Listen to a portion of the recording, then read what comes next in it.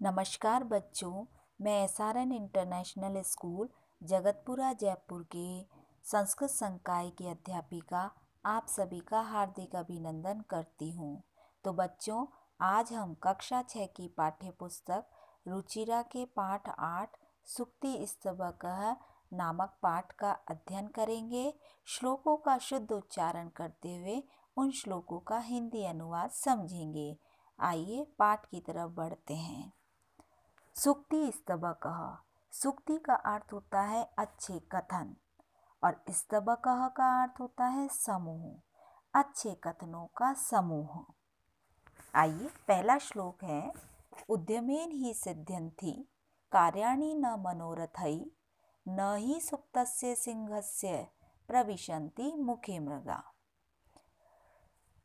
ही कार्याणि उद्यमेन सिद्ध्यन्ति अर्थात निश्चित रूप से कार्य परिश्रम से ही, उद्यमेन परिश्रम से ही, सिद्ध्यन्ति सिद्ध होते हैं। न मनोरथई मन की इच्छाओं से नहीं। यथा जैसे ही सुप्तस्य सिंहस्य मुखे मृगा, जैसे सोए हुए शेर के मुंह में पशु स्वयं प्रवेश नहीं करते हैं, उन्हें शेर को भी उनका शिकार करना पड़ता है। अर्थात इसलिए कभी भी भाग्य के भरोसे नहीं बैठना चाहिए, सदैव परिश्रम करते हुए अपने कार्य को पूर्ण करना चाहिए। दूसरा श्लोक है, पुस्तके पठितः पाठः जीवने न एव साधितः किं भवेत तेन पाठेन जीवने यो न सार्थकः। पुस्तके पठित, पुस्तक में, पठित पढ़ा हुआ, पाठ है पाठ, जीवने जीवन में, न एव साधित कभी भी उपयोगी नहीं है, जीवने यो न सार्थक जो जीवन में ही सार्थक नहीं है, किम भवे तेन पाठेन उस पढ़े हुए पाठ से क्या लाभ। अर्थात पुस्तक में पढ़ा हुआ पाठ यदि जीवन में उपयोगी नहीं है, अतः जो पाठ जीवन में सार्थक नहीं है तो उस पढ़े हुए पाठ का क्या हो, अर्थात उससे कोई लाभ नहीं होता। अतः जीवन में ज्ञान अर्जन से ही कुछ नहीं होता, उस अर्जित ज्ञान का जीवन में क्रियान्वयन करना अत्यधिक आवश्यक है। तीसरा श्लोक है, प्रिय वाक्य प्रदानेन सर्वे तुष्यन्ति मानवाः तस्मात् प्रियम ही वक्तव्यम वचने का दरिद्रता। प्रिय वाक्य प्रदानेन, प्रिय वाक्य बोलने से, सर्वे सभी, तुष्यन्ति मानवा मानव प्रसन्न होते हैं।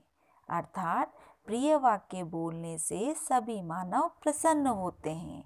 तस्मात् इसलिए, प्रियम ही वक्तव्यम प्रिय ही बोलना चाहिए, निश्चित रूप से प्रिय ही बोलना चाहिए। वचने का दरिद्रता, बोलने में कंजूसी कैसी, अर्थात बोलने में कभी भी कंजूसी नहीं करनी चाहिए। चौथा श्लोक है, गच्छन् पिपीलको याति योजनानां शतान्यपि अगच्छन् वैनतेयो अपि पदम एकम न गच्छति।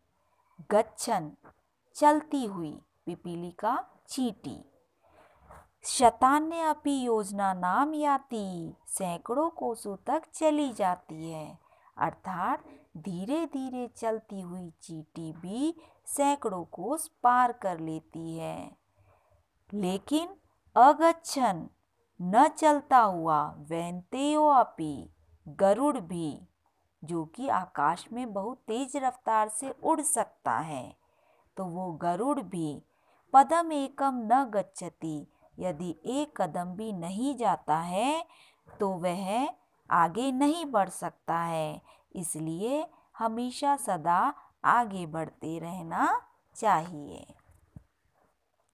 पांचवा श्लोक है, काकः कृष्णः पिकः कृष्णः को भेद पिक काकयोः वसंत समये प्राप्ते काकः काकः पिकः पिकः।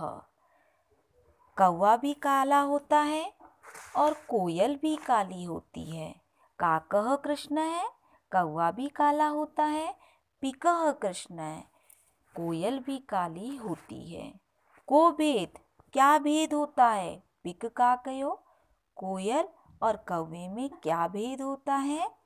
वसंत समय प्राप्ते, वसंत ऋतु का समय आने पर ही काकः काकः, कौवा कौवा होता है। पिकः पिकः, कोयल कोयल होती है।